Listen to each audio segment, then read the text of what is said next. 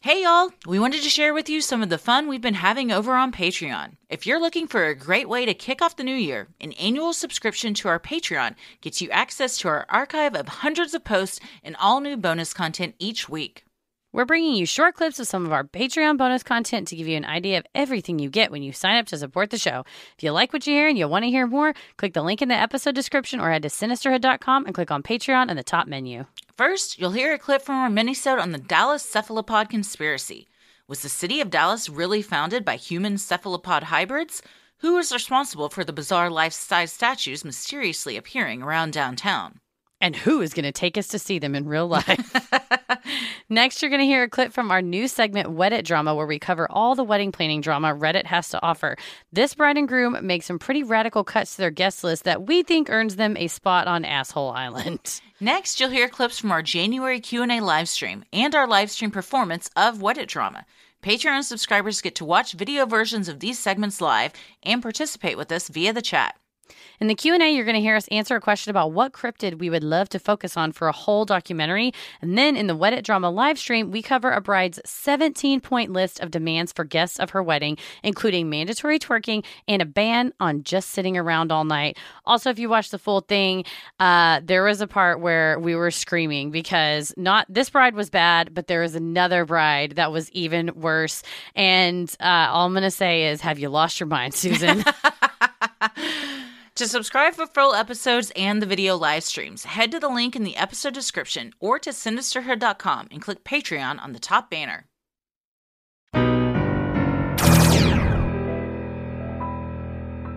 Brian's legacy is the bustling community he helped establish on the banks of the Trinity River and the city Brian chose to call Dallas.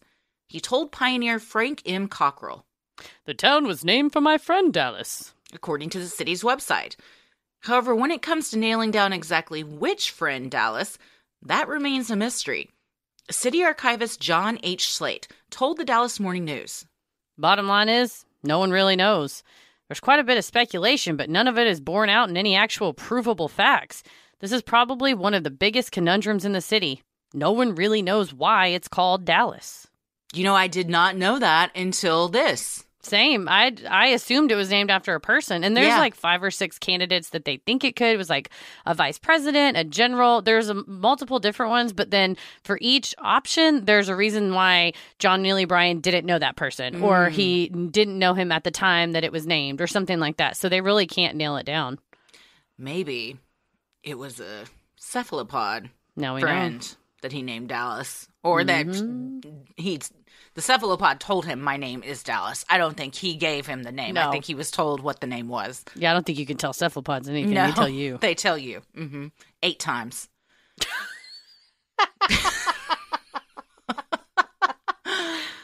This is not the only mystery surrounding the Big D. In 2019, 178 years after Dallas was established, a peculiar statue appeared in our fair city. According to the statue's plaque, history left one attribute off the list of labels for our city's founder: cephalopod. On October 28, 2019, alternative online magazine Central Track reported on a strange occurrence: the statue of a creature, all silver, with a man's body wearing a suit, and the head of a cephalopod had appeared beneath the Kay Bailey Hutchins Convention Center in downtown Dallas. According to Central Track, the first resident to spot the creation was a local attorney, John Bradley. That was my birthday. That's true. Oh. I'm a cephalopod. That's why I'm scared of him. I'm scared of my true nature. You're scared of yourself. I think you need to do some digging, some soul searching.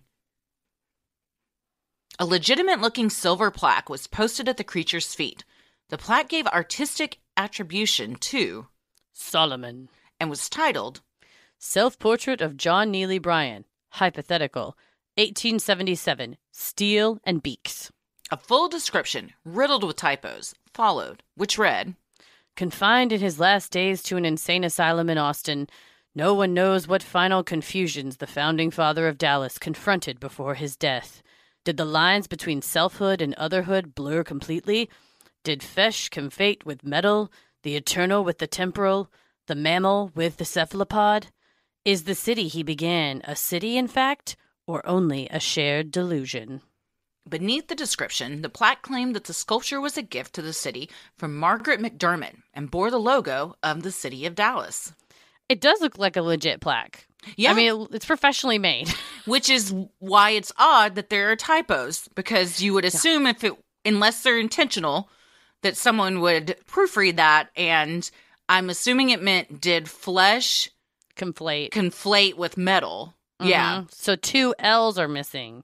Yes, which does come into a possible theory about all of these. And I believe Dallas wasn't it D''LLAS? I think there was a typo in that as well. Yeah, there's typos all over. So which would again maybe point to the 2 L's, like try and highlight the 2 L's. Why? The installation didn't stay up for long.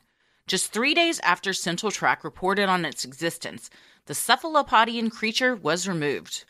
It was taken into storage by the City of Dallas's Office of Arts and Culture, according to WFAA News. Yes, if you or someone you love works at City of Dallas Office of Arts and Culture, call us. We want to see the sculptures. We got to see these things. And like Kay Bailey Hutchinson Convention Center, there was a whole thing in D Magazine recently about how they just want to like explode it and rebuild something because it needs so much work.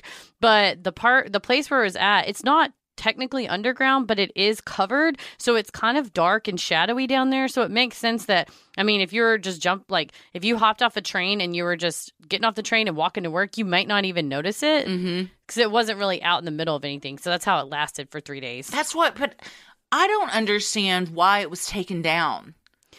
Unauthorized, I guess. Fear? What's going on here? What are they covering up?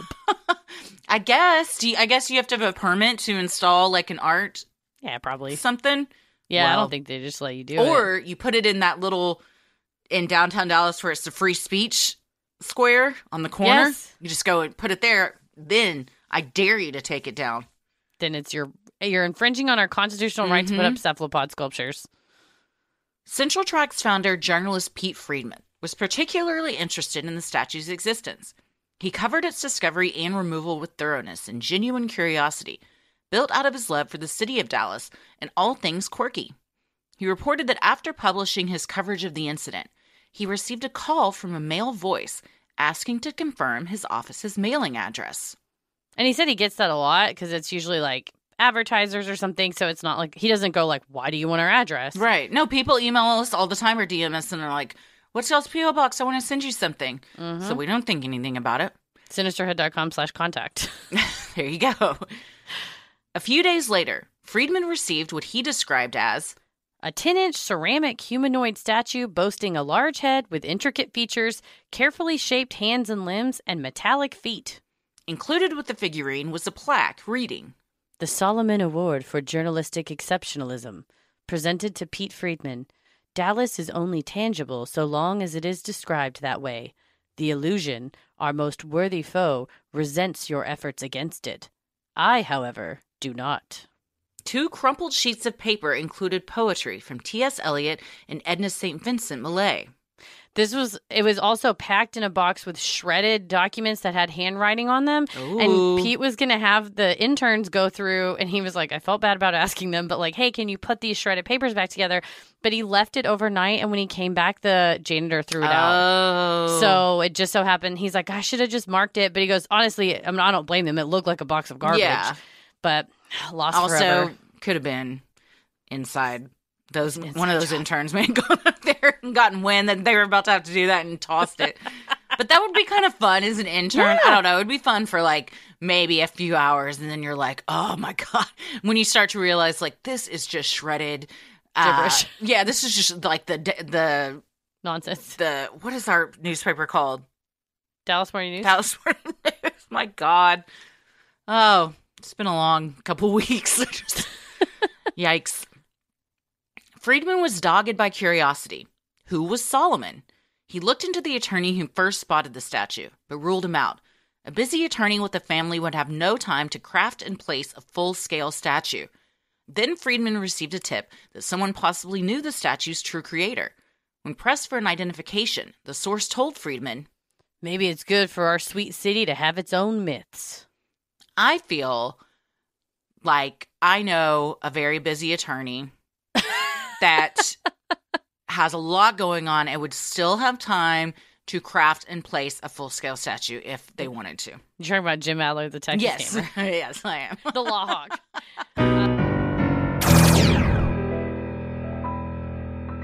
All right, our next one has to do with guest list decisions. Okay. I'm not going to read the title because it gives it away. Okay. I am a 30-year-old female. I'm getting married to my fiance, a 31-year-old male, in the fall, and we're planning our wedding now. Both of us have big families, so we're trying to figure out how to make our guest list work with our budget. Our grandparents are all in their 80s, and his grandma has Alzheimer's. She forgets who people are, doesn't know where she is a lot of the time, and sometimes she just randomly starts crying or yelling, and it's really depressing. Both of my grandparents also have some health issues and demand a lot of care and attention. I really don't want any of this to ruin our big day. What a cunt. I don't want his grandma shouting or making noise during the ceremony, or my grandpa needing help and being a big distraction. And I feel like people are going to be paying a lot of attention to them instead of the wedding and the wedding couple. So, my fiance and I have decided that we are not allowing anyone over 70 years old at the wedding. God, I have never. We are making it a blanket. We are making it a blanket rule so it's fair to everyone. I think they would be bored and they would be more comfortable at home anyway. It's an opportunity for their caregivers to come out and relax and have fun without worrying about caregiving responsibilities. They are treating them like children. This is exactly why people don't have kids.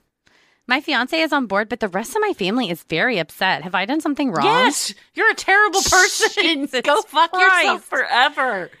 I would. Oh, God. First of all, they're grown-ups. I'll say the grandmother with Alzheimer's, that's a struggle because that's changing. It is, sure.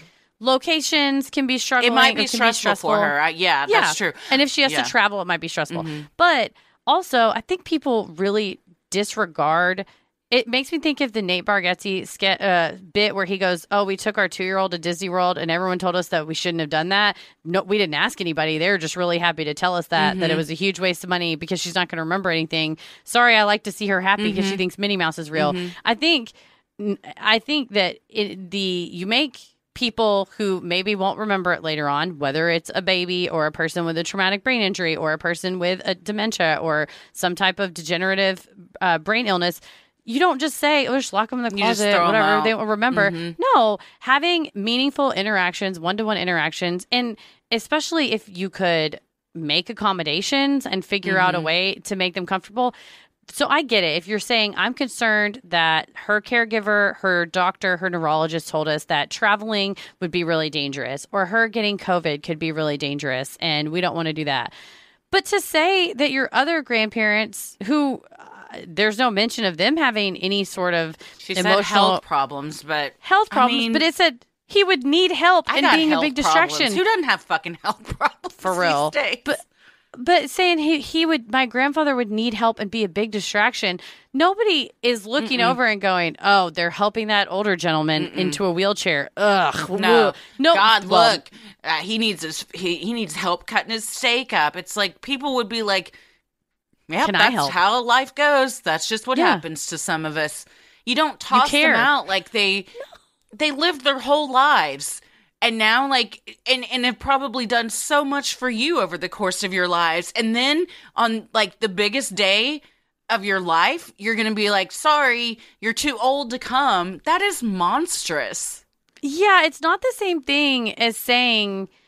like I said, if the caregiver or the neurologist said, "Hey, we really don't think," or the same with the grandfather, if his caregiver said, "Thank you so much for inviting him. He would love to be there. Unfortunately, it's a really big struggle for him to sit down in, like a Shivari chair or something. It's not going to be comfortable for him." But let them make that decision and consult him.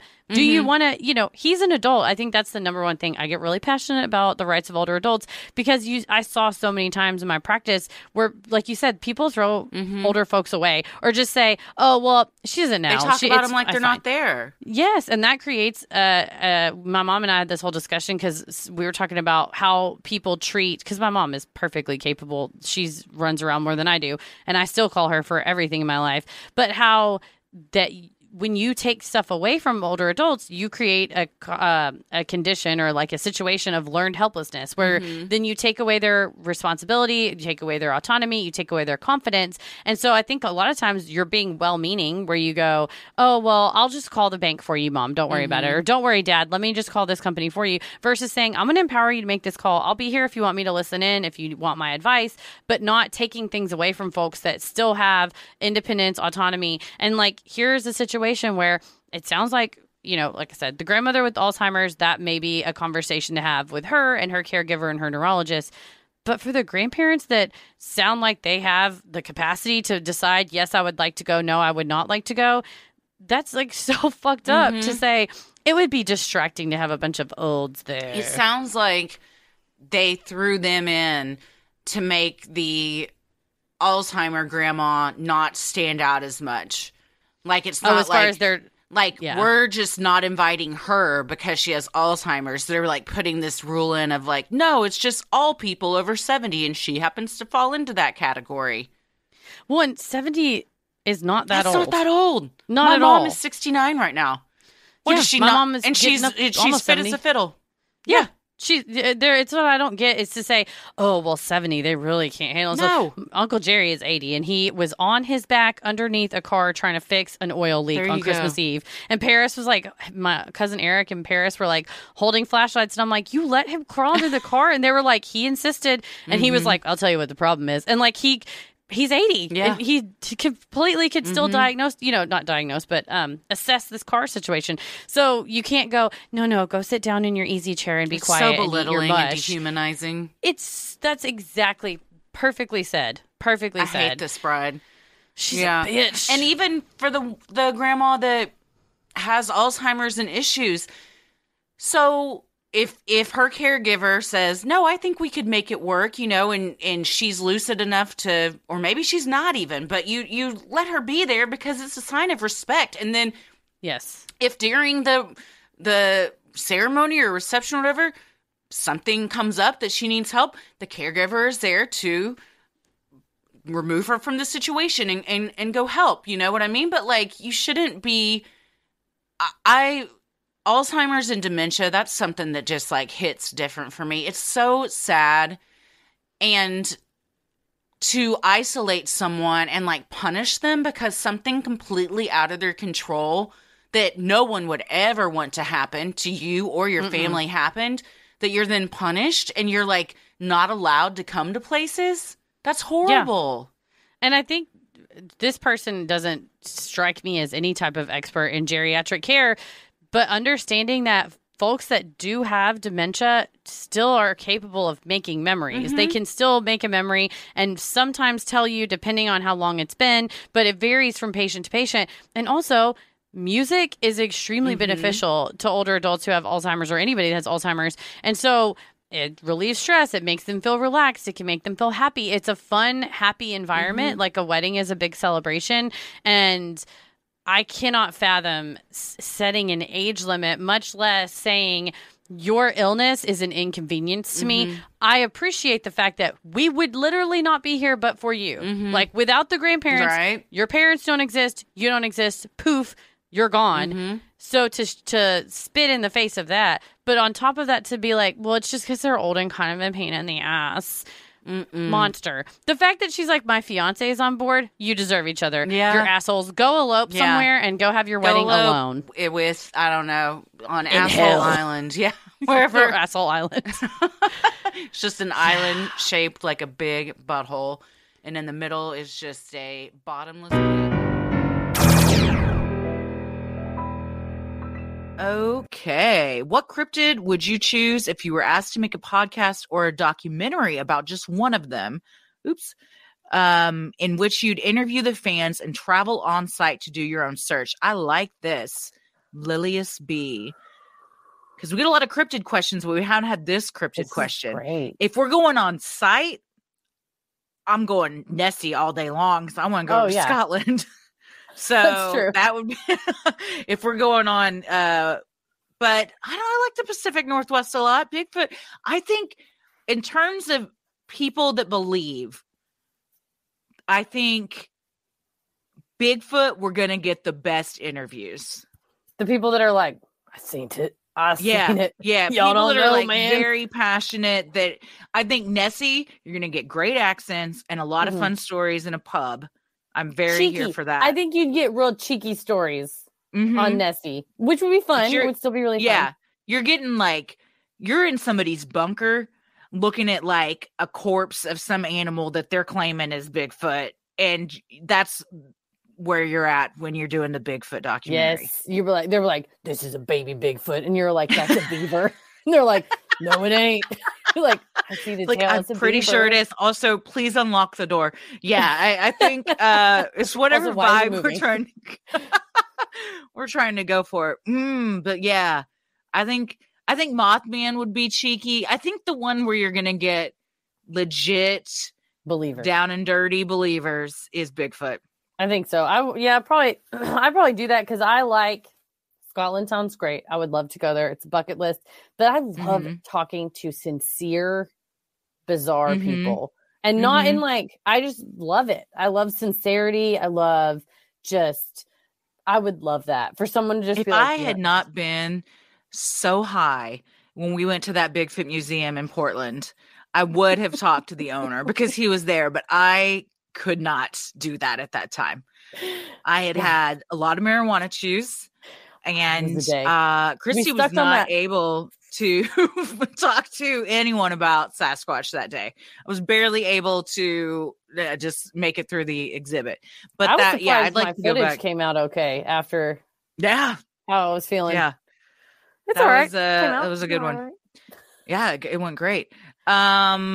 Okay, let's see. First of all, I freaking love you both. Thank you, Kelly. My question is, if you were murdered by a serial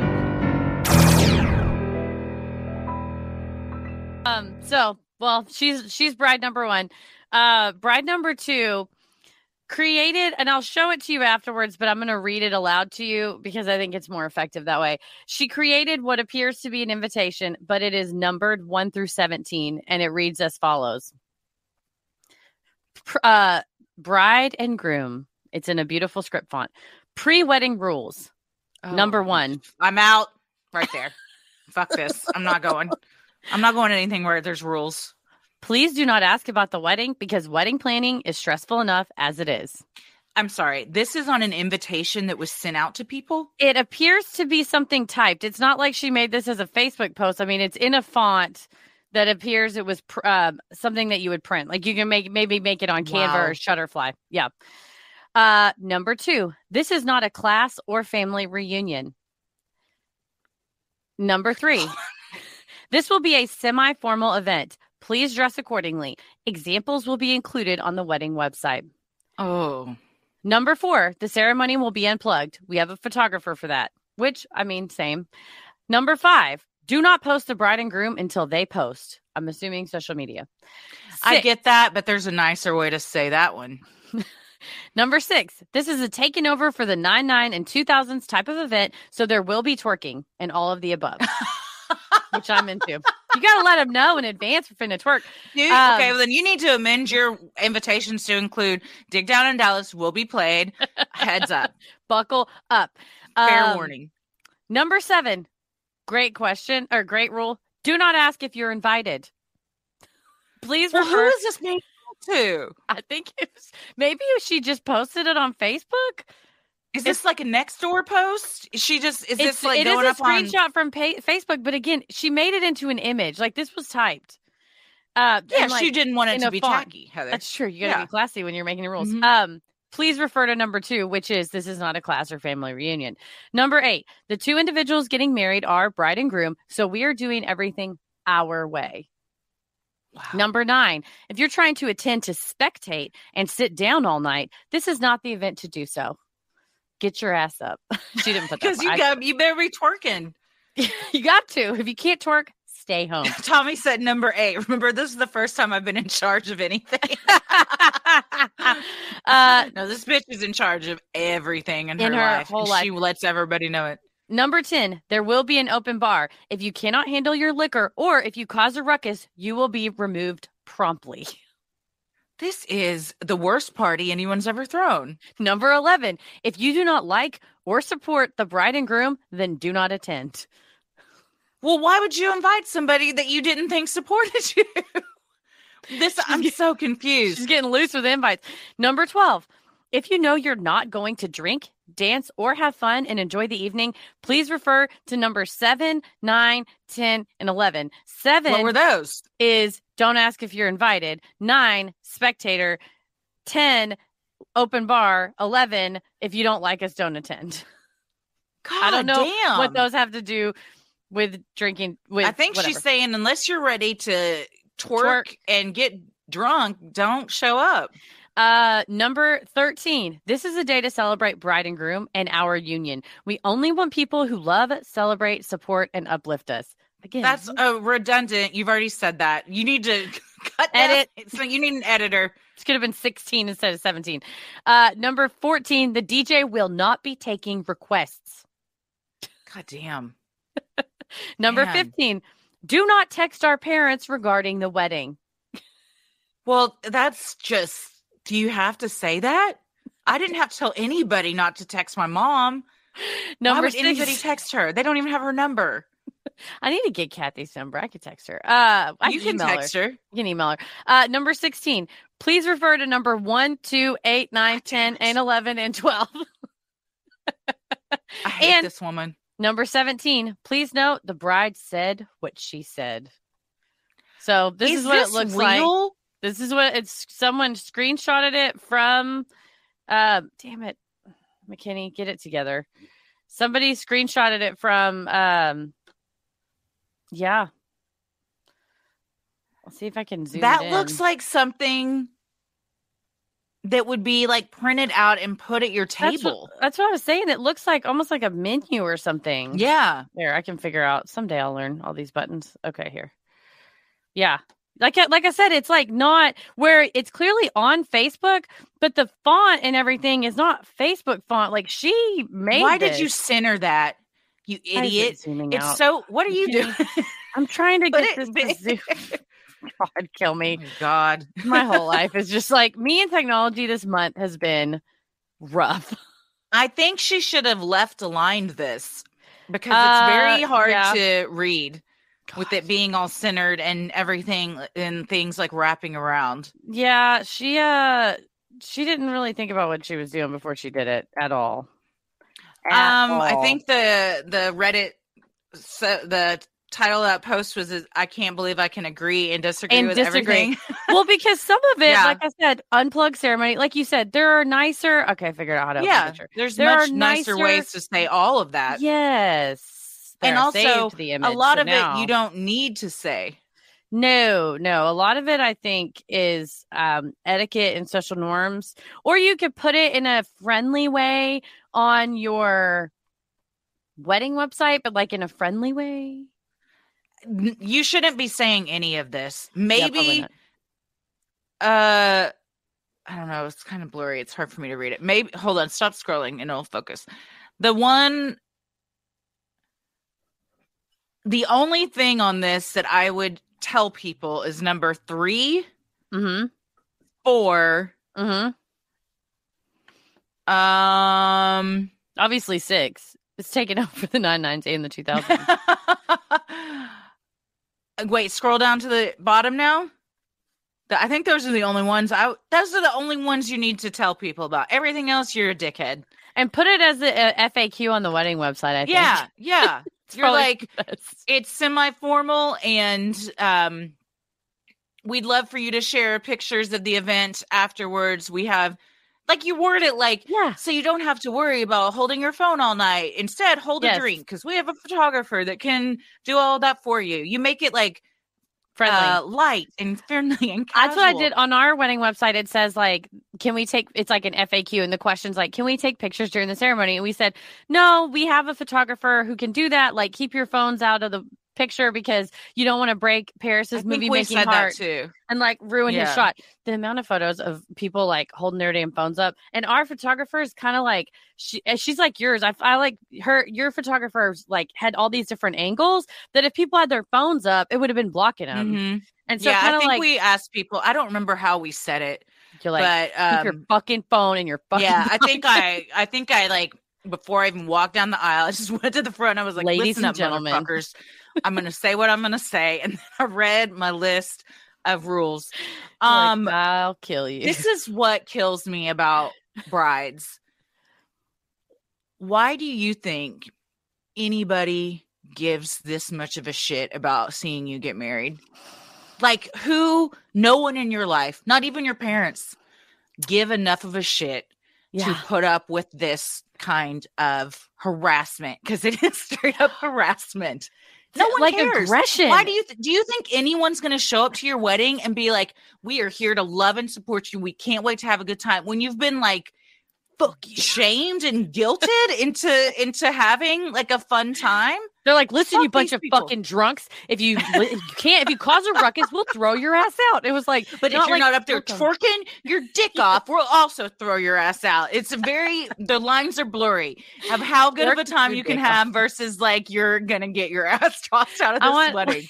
You know, like those hand lettered signs that say like, please sign our guest book, or choose a seat, not a side. I want one that says twerk your dick off. Twerk your dick off. Yeah. Yeah. So live, laugh, love. We'll know. Your dick off.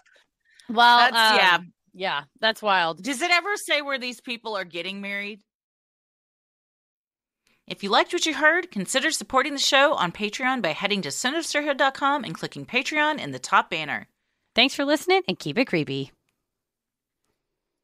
Sinisterhood.